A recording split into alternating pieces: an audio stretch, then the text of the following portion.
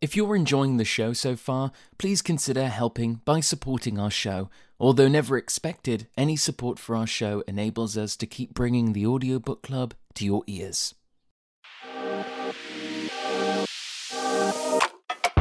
Thank you so much for tuning into the show, and welcome to Season 2 of the Audiobook Club with John York. The Audiobook Club, partnered with Pro Audio Voices, celebrates audiobooks, the amazing people and teams who make them happen, as well as the various talents behind storytelling. To learn more about Amplify and other opportunities to grow your sales, platform, and audience, head over to proaudiovoices.com and listen out for a short but informational advertisement within this episode. Let's start the show. Hello and welcome to the Audiobook Club. In this week's episode, we're so lucky to be joined by audiobook narrator Rebecca Stern. Rebecca, it's such a joy to have you on the show. How are you today? Doing great. Thank you so much for having me here, John. Oh, thank you for wanting to come on. Now, I am so interested to hear, before we get started chatting about audiobooks, I'm so interested to hear about your career and passion as of a violinist. I know it is a big question to ask right off the bat, but could you perhaps give us a rundown, give us a flavour of how you found yourself, in that classical music world, and what captured you about the violin and to pursue music further? I was brainwashed. Let's start with that. Seriously, I was Really? brainwashed. My parents, while my parents are both, well, my father passed away, but both my parents were musicians.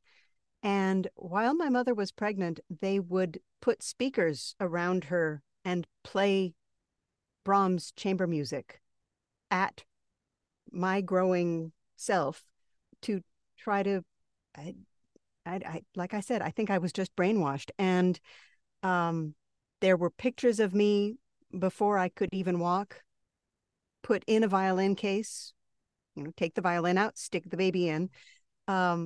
And I started, they decided for me. So there was nothing in particular that drew me to violin. It was that my parents stuck a little tiny violin in my hands when I was about 3 years old. And, but I was completely, my father was also an orchestral conductor.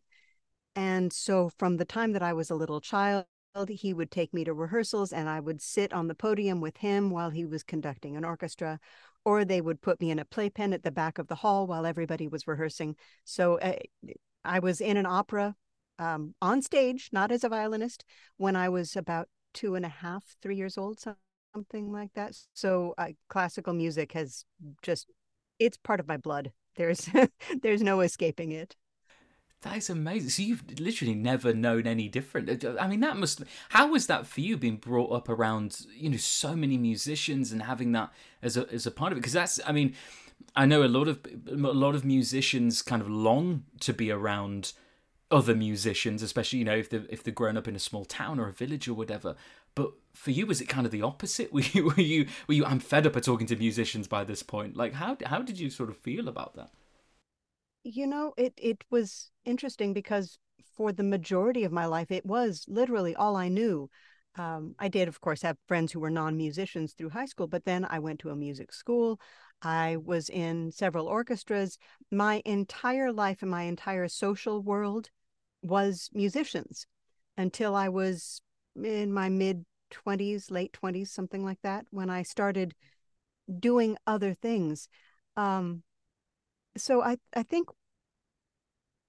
while I'm now no longer a full-time musician, and while I don't miss the physical strain that playing full-time in an orchestra put on my body, what I do miss is being around so many like-minded people. And that's one of the reasons I have loved being part of this narrator community. The online community that we have developed is very similar in feel. Obviously, we have different things that we do with our art, but it's another community like that of like-minded people who are focused on their craft, but also outside of that tend to have similar worldviews. So it was very nice to find that in narration after growing up with that. And I did not marry a musician. Um, so it was an interesting transition for me when I started doing things that were not violin, um, to find other people who talked about different things, and it was very Yeah. foreign to me for a long time. But I kind of got used to it after a while. Yeah. So transitioning into audiobooks then, how did that come about? When were you sort of first introduced, as it were, to audiobooks? I will 99% blame COVID. Um, Yeah. Going into COVID, my careers, I'm full-time orchestral musician and an oncology massage therapist. COVID comes along and both of those careers go poof, no longer viable. And my husband has a job that has him out of the country for weeks at a time. So I found myself alone in the house in quarantine during COVID with not much to do and on the phone with friends a lot. And I had several friends, including a couple of authors, who during the course of our conversations said, "Have you ever considered voice work?" Well, honestly, no, I had not. But enough people said something, and I realized that it was something that I could do from home. All I needed to do was order the equipment, look into training, figure out how to do this and how to do it well. Um, and so I literally had never thought of it. It had not crossed my mind once. I have listened to audiobooks for as long as I can remember. I'm one of those people who would drive 15 hours across the country to get to a music festival. I'd get to my destination, and I was at a point in the audiobook that after that many hours in the car, I would sit there for another 2 hours waiting for something to happen. So I've always been passionate about audiobooks and loved listening to them. And when you find great voices, that just captured my soul. So once I was introduced to it, then I was like, oh, well, this is an interesting thought. Yeah. So Was it like a light bulb moment, so that you've enjoyed this content as a, as a medium, and then when someone suggests, "Hey, you'd be really good at voice work," was it like kind of a light bulb of, I should do audiobooks? it was, I would say it was a dim light bulb because I initially didn't first think I wanted to do audiobooks. They just sounded long, Yeah. as I always tend. I when listening, I would always look for the longest book possible. So I would listen to 30, 40, 45 hour long books, series, things like that. I thought, oh my God, that sounds like I don't think I could do that. So I started looking at commercial voiceover, and while you get paid a lot more per finished minute or whatever, it just didn't capture my heart. And when I started doing some poetry, some short stories, some novellas, I'm like, oh, there's art here. This is what I want to do because there is really it is, well, it's comparable to playing in an orchestra. It's comparable to playing violin.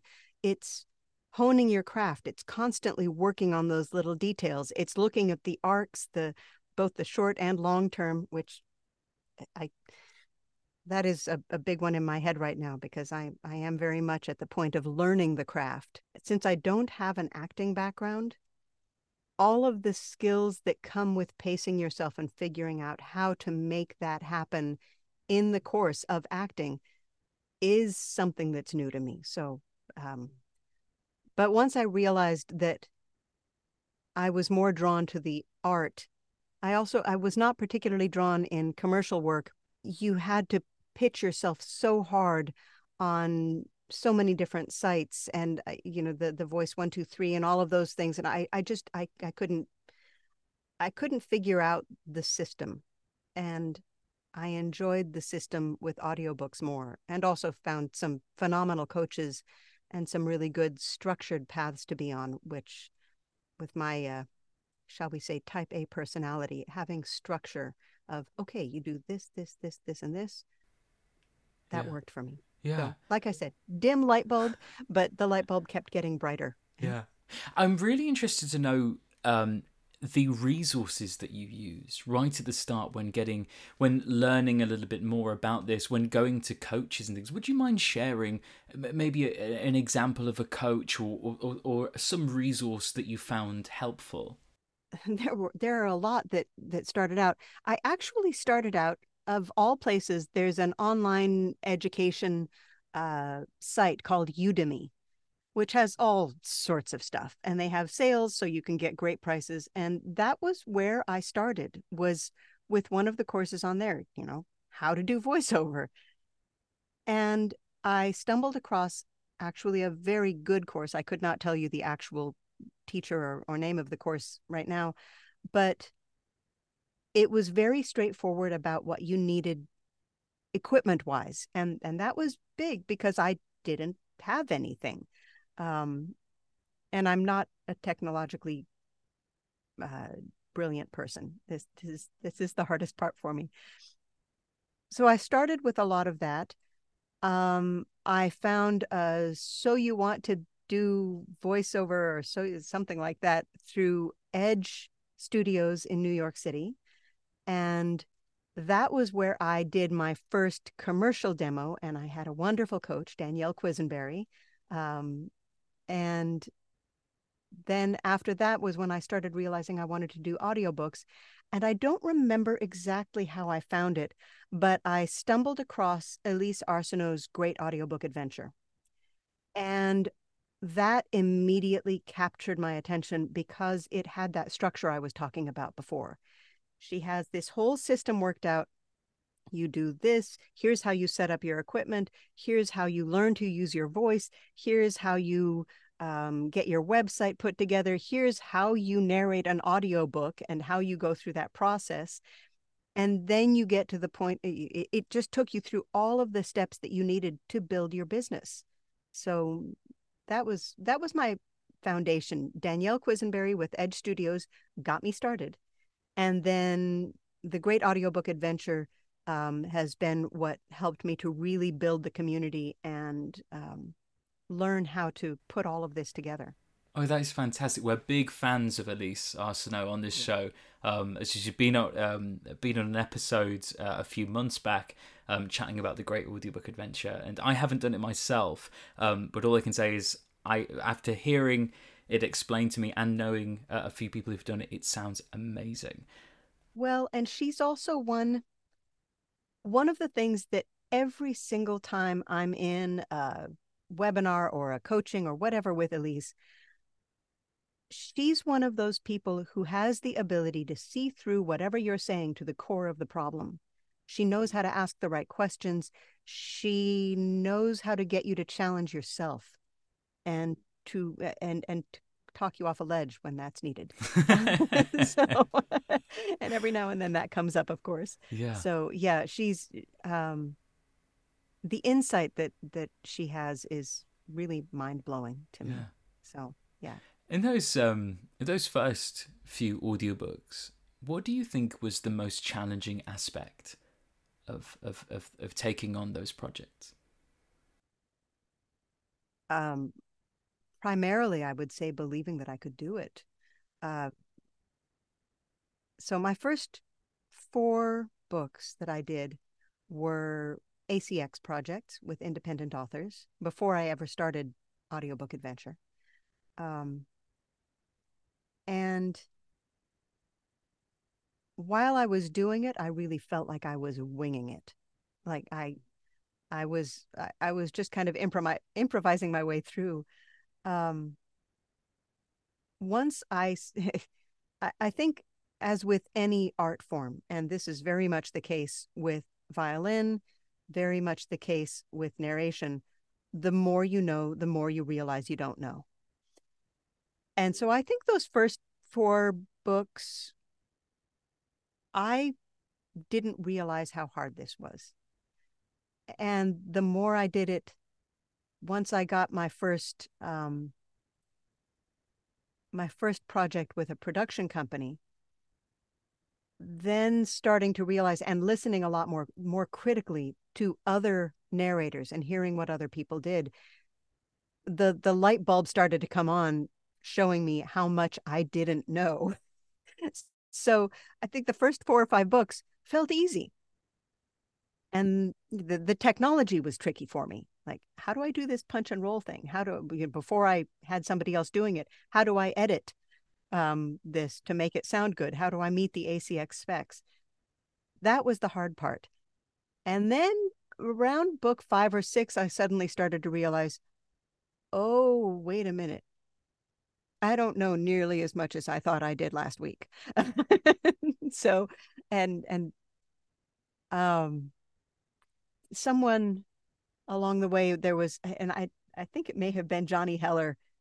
I've seen it a number of places, but most recently I saw Johnny Heller talk, and I don't remember what it's called, but it's the curve of knowledge. And you start here knowing nothing, and you come up and you think you know everything, and then there's this valley of despair when you realize you don't know everything, and you don't know if you're ever going to know any of it.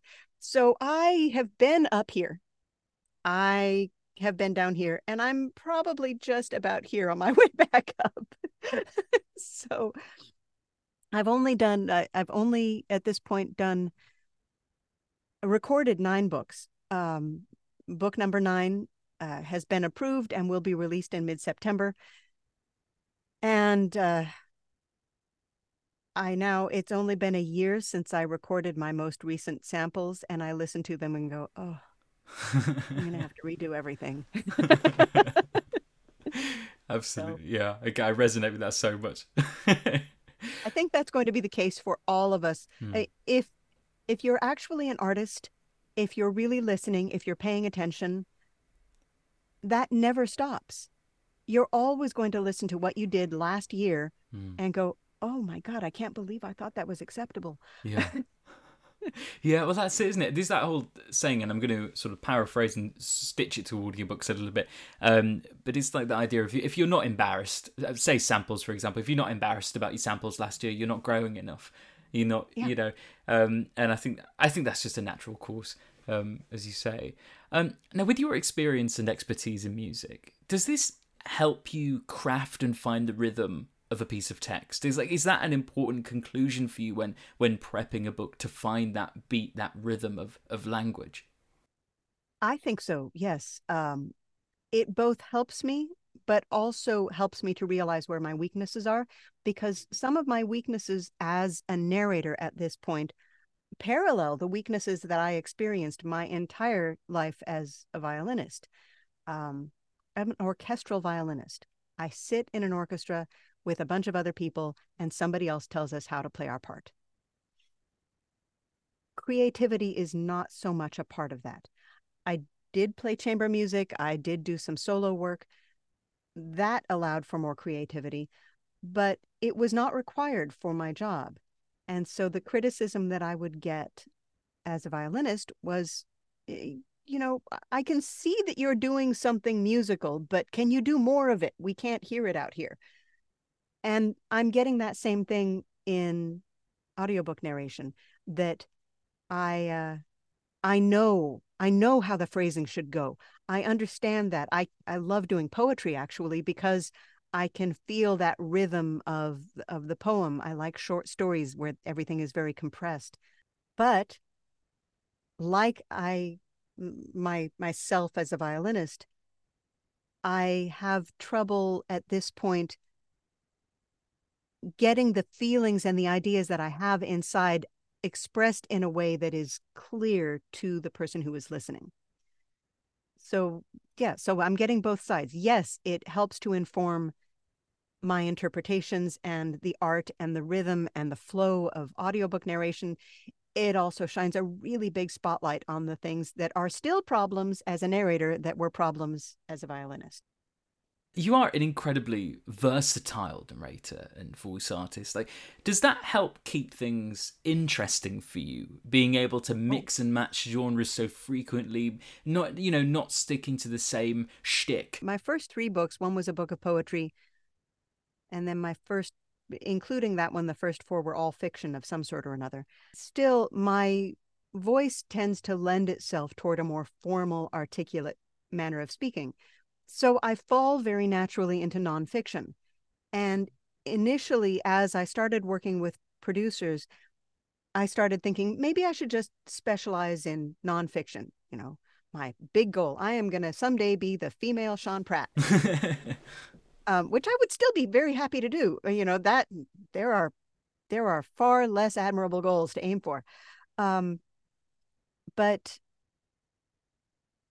branching out of that, as scary as it is for me without my acting background, it also, I think, is what's going to help keep me really growing as an artist and a narrator, because I need to think about learning dialects, um, effective and sustainable ways of doing male voices. Uh, all of there's such a huge breadth of skills required for both fiction and nonfiction. Um, Leaving myself open to doing all of those, aside from the fact that I just love reading so many different genres, but keeping myself open to doing all of those opens the doors wide to an unending field of skills that I need to work on. I am never, ever, ever going to get bored or feel like I've learned everything else or everything that I could know. Yeah. That's just not going to happen. Um, I love dialects. I love languages. I used to think I was really good at accents, and then I started hearing people who are really good at accents and realized, ooh, okay, I have an ear for it. I do have that, but I have a long ways to go to be good at it. But doing fiction, doing things that involve those, inspires me to work on that part. So, Yeah, I get that. You mentioned a type A personality, how you like structure and routine. I'd love to know what a typical working day in the life looks like for you. Would you mind taking us by the hand down a typical working day? ooh, well, I can tell you when I have my act together and a solid foundation under me, what my working day looks like, and then what my working day looks like when reality sets in and everything falls apart. Um, Bear in mind, as an orchestral violinist for 35 years, my structure and schedule was always given to me. I knew exactly what I needed to work on. It was very easy. Being a narrator now is the first time I have had to run my own business, that I have had to create my structure, that I have to figure out how to keep track of my projects. I have to figure out, what post-production people I have paid so that I can send them a tax receipt at the end of the year. All of these things are things I had not had to do until this. And at the age of 50 something or other, learning to have that kind of structure, however type A you are, is very difficult. So when I get my act together, the way my day starts, I get up, I cannot do coffee when I'm narrating. I have to do tea or something like that. Um, have my tea. I'll do a little, maybe go for a walk, do a little bit of yoga, try to be in the booth by 9:30. Um, and I try to stay with a schedule of doing 25 to 30 minutes recording, maybe 45 if things are going really well. And then I need to get out of the booth and stand up and move and do something. Just, if it just shake it out, whatever it takes to get my body, get my blood flowing. Because sitting here in one place for long periods of time is not this is not what humans were meant to do. So, and I now have my yoga mat right outside my studio, so I don't have an excuse anymore. I have found that my limit at this point is I can do about 3 hours in the booth in the course of a day. I know there are people who do a lot more than that, but I am not there yet. Maybe the time will come. Um, but that 3 hours may be spread out over the course of 5 or 6 hours when you add breaks and lunch and things like that into it. Um, I have several accountability partners and a wonderful peer group who are fantastic for helping out with accountability, as they are called. Sunday evenings, I try to sit down and go through what has happened in the previous week, what I could have done better, um, plan out my schedule. When I have multiple projects, which I just now is the first time that I have several books on the horizon. So I don't have any deadlines coming up soon, but I have several books that I am needing to work on at various stages. So Sunday night is when I'll sit down and say, okay, I'm going to work on this day, and this on this day, and this on this day. And one of the skills that I have learned, and this is something from Elise, is limit yourself. Don't say, okay, I'm going to just work on this until it's done. Say, I am going to work on this in 20 to 25-minute segments for 2 hours or 3 hours, and then I'm done. And so limiting that block of time has been a lifesaver for me. It keeps things focused. Otherwise, you can just kind of get scattered. So the reality of what actually happens when I don't have a deadline looming over my head is I get up, I read the New York Times, I pet the cat, I go for a walk, I go out and play in the garden. Then I go, oh, wait, I need to sit down and I need to narrate some of that book, or I need to do a little bit of prep work on that next project. So, yeah, uh, structure is a work in progress. Um, I am type A enough that it makes me very uptight to not have structure, but I am not type A enough to always have structure. Okay, that's Does that make interesting. sense? That does make sense, yeah. Yeah, it does. Do you enjoy being in charge of your own schedule? Yes, I do. Very much so. It's easier when someone else is in charge of it, take some of the responsibility off. But I do, when I can get it pulled together, I love having that kind of control. I will freely admit right here, right now, I am a control freak. Ask my husband, he will confirm. So I do love having control over my own schedule. Um, so when I'm able to get it pulled together, it when I I am uh, I will sit down with all of my various lists and things that I should be doing. That process of actually laying everything out and deciding what I'm going to do and having control over that actually feels good to me. I really enjoy that. So, yes. Yeah, me too. I'm with you on that one. Yeah. We were first introduced to each other at APAC, and Yeah. I'd love to know, like, how are you in those types of events? Like, do you enjoy the hustle and bustle of APAC and similar events? Like, how do you find yourself feeling in those environments? One of the terminologies that I was not aware of that I learned at the beginning of COVID was introverted extrovert. Uh, it became clear to all of us what category we fell in when quarantine started, of course. The extroverts were losing their minds because they needed to get out and see other people. The introverts thrived. I am probably a classic introverted extrovert. I am capable of being by myself in a small space, probably for weeks on end, and I'm very happy. However, put into a social situation, I can turn into a good butterfly for a little while. So I do enjoy that for a period of time, and I very much enjoyed APAC.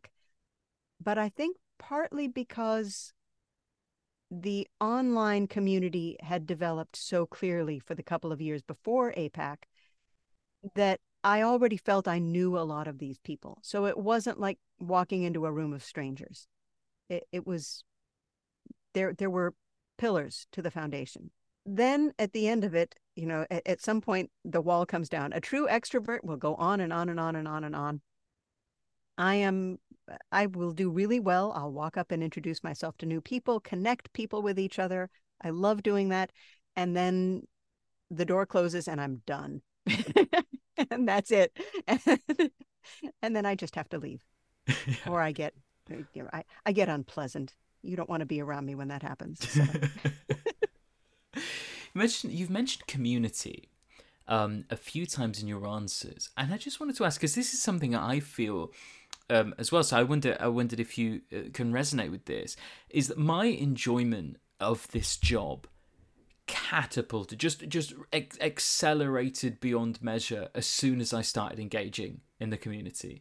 As soon as I started making friends online, over the social media sites and such, everything just seemed to fall into place in terms of enjoyment for me. Does that ring any bells with you? Oh, loud bells. I can say without hesitation that without the community, without the online connections that we have with the people in this field, I would not still be doing this. I would have given up very early on if I did not have the community to turn to. So it's, however far away everybody is, they have become phenomenally good friends. And I have so many people who I rely on, who I care deeply about. And we all have those moments that things just aren't going right. We don't think we can do this. We just, we can't see the other end of the tunnel. It's the tunnel just keeps getting longer and longer, like some horror movie. And then you talk to someone, you talk to a few friends, and you realize that that's common and that things are okay, or you get a little encouragement, a little boost from somebody. Without the community, I wouldn't be here. No doubt in my mind. That's really interesting. I feel very similar. Yeah, I do. I just think that it's almost that acknowledgement from your fellow humans. I mean, because with it being a job in solitude, and especially if as you say, you're home alone quite a lot of the time, and as am I, and I find it tremendously difficult, that setting sometimes. Not all the time. Sometimes I'm more than fine to be in my own space, and anything else is annoying. But there's. I do think that those friendships, or just that little bit of acknowledgement that you can get from your fellow humans, even if it's just seeing someone on Twitter and having a little bit of engagement with them, it just Yeah, makes things that little bit easier. absolutely. Well, and one of the challenges that my husband and I have faced, and COVID hit, we were living in the Woodlands outside of Houston. We had just moved there a couple of years before, and we really didn't know that many people in the area. So we didn't have a lot of social connections there. And then in the midst of COVID, we moved back here to Boise, Idaho, which is my hometown. However, I hadn't been here for 35 years. So I don't know all that many people aside from my family. So it's not like I had a big social circle to turn to in any of these places. Um, because normally you could go out and like go have coffee with a friend. And now I do go have coffee with a friend, but the friends that I have met are friends that I met here because of audiobook narration. So, for instance, I one of my earliest memories was with Elise's audiobook adventure, being in one of the rooms and saying something about Boise, Idaho, and this other person in the room pipes up and says, I'm in Boise, Idaho. And it turned out to be Brian Telestai, who lives a half a mile from me. And so we've become friends, and we do get together for coffee every now and then. And so that is my local community. But being able to find those connections in places, during COVID, of course, when we didn't get out at all, in this business where you're sitting in a booth, as lovely as you may make it, you're still by yourself a lot of the time. But then on top of that, to be in a place where you really don't know all that many people, it's valuable. And I know a lot of other people who feel the same way, that this has been an emotional and psychological support system. Mm-hmm. You know? Oh, absolutely. Yeah. When you're not in the booth, I read that you have a great interest in your family history. And I think Yes. this is such a fascinating topic. Is this a more recent interest, or were there always, stories being passed down, etc., since you were young? Like, where did that interest really flourish? Well, um, the answer to that varies depending on the side of the family. My mother's side of the family, my grandmother had done years of research before the internet. I mean, sending letters to people, traveling around the world, going into libraries and churches to collect information.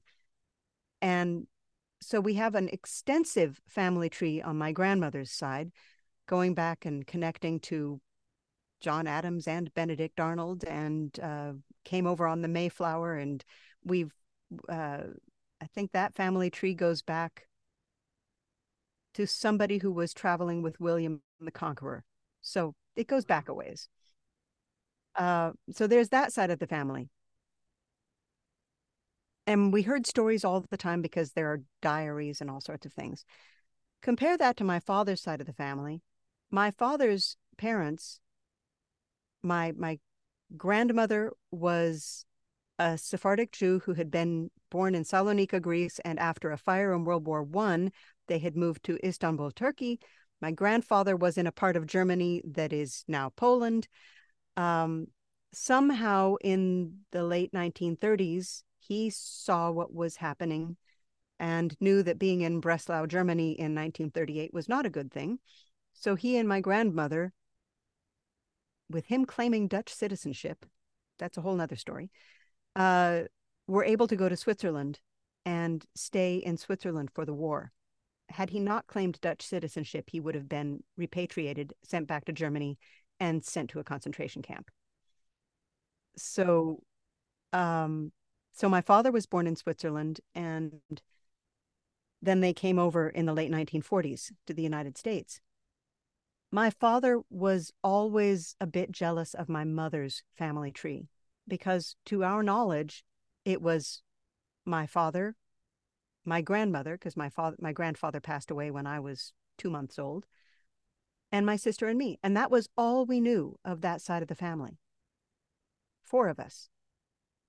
So when I started doing some research, about 10 years ago, I started, and I found family all over the place. I found my father's first, second cousin in New York, and they didn't know each other existed, and they got to meet. Um, I found people all over the United States and Europe who are some close, some distantly related to us. I now have a family tree on that side going back to the early 1700s in Western Germany and the Netherlands. And it was so meaningful to my father to have that family. And I have to say, as I was doing that, both my personal family history, but also for a while, I did some volunteer work for an organization through Jewish Gen, translating old German burial records to digitize them. And the process of finding our family and translating and putting online these names and records, I every single time I found a new person, I felt like I was rescuing them from obscurity. The attempt in World War II was, and has been in any number of other cases where genocides happen around the world, the intent is to erase a people from the earth. And everything I do in genealogy with our Jewish side of the family and with Jewish heritage in general feels like I am counteracting that. And that I haven't had time to do it for a while, but it's so incredibly rewarding to be able to make those connections. And in a sense, it feels like bringing people back to life. Oh yeah, So. I think it's utterly amazing, and I think it's so respectful to your family's heritage, your family's legend. I think it's so lovely that you're doing that, and incredibly interesting as well. Just on a just on a purely interest basis, I think it's fascinating. Where's the best place for people to keep up with you and keep up with what you're doing? Well, my website www.verysternword.com. It's a great website.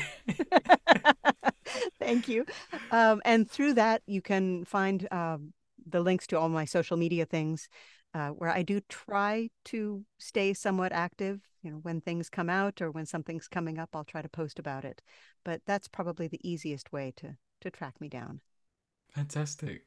Well, I'd love to end the show by simply asking if you have any upcoming projects that you're currently working on that you're excited about that we can look forward to. I have a couple of things that I'm excited about. First of all, I have connected with a few local authors here in Boise, which is so much fun. And there is a lovely woman, Lori Buchanan, who is an author. She writes a number of different things, but she is in the midst of a series of thriller mysteries set in the Pacific Northwest. And I am going to start narrating those books for her in the near future, which should be very fun. We're excited about putting together a project that is all Pacific Northwest all the time. Both of us, she lives just down the street again, and we're perhaps going to be going with Blackstone Audio for distribution, which is also in the Pacific Northwest. So that would be lovely to have that happen. So I'm excited about getting started on that. But for me, the biggest project that I've got coming up, and I'm not going to say a huge amount about it, except that I can't figure out what the genre is. When people ask what genre it is, my best guess is something kind of historic fiction, mystery comedy. I'm not sure. Okay. My first project through John Marshall Media for Harper Audio, and that will be getting recorded at the end of August, something like that, end of August, early September. And I have a co-narrator who I'm really excited about. Neil Helligers is co-narrator, and I just have so much respect for him. So I'm excited to get started on that and learn all that I can in the process. So those are the two things coming up. Oh, and then the book that just finished recording, which releases on September 19th, it's another historic fiction novel, and historic fiction has long been my favorite thing to read, and so narrating it is a lot of fun, by a lovely author, Rebecca de Harling. It's called The Map Colorist, and it's set in the 1600s in the Netherlands, and it's about a girl who is a map colorist for one of the big map companies in Amsterdam, and her dreams of being a cartographer. So I adore stories about women breaking the rules and trying to find their way in male-dominated careers or societies. So Oh, those sound fantastic. And that just about brings us to a close for this episode of the Audiobook Club. All links to Rebecca's social media and fantastically named website will be linked in the show notes. Thank you so much for tuning in. And of course, another huge thank you to you, Rebecca, for joining us. Thank you so much. Thank you very much. It's been so much fun. I'm so grateful for your time. Frustrated by the royalty rates for your audiobook? Annoyed that when the digital distributors say 70% royalties, they actually mean 70% of 50% or 80% of 70%, neither of which is an actual 70%. Wishing there was a way to cut out the middleman? Yet, you want your audiobook listeners to have a smooth and positive experience, and a direct download sale from your website won't deliver that. We at Pro Audio Voices hear you. Out of our commitment to our author clients, we've created Amplify, a program that provides an actual 65% of the sales price that you set, that gives you access to your customers' names and emails so you can reconnect with them, and keeps you in the driver's seat. Check it out at proaudiovoices.com. You'll find Amplify in the marketing menu. Thank you so much for listening to this episode of the Audiobook Club. This episode was sponsored by Pro Audio Voices. If you have a story you want to bring to life, head over to proaudiovoices.com to get in touch with industry professionals that can take care of every step of production, as well as offer support and guidance with marketing, growing your brand, and boosting your sales. Once again, that's proaudiovoices.com. Thanks for listening.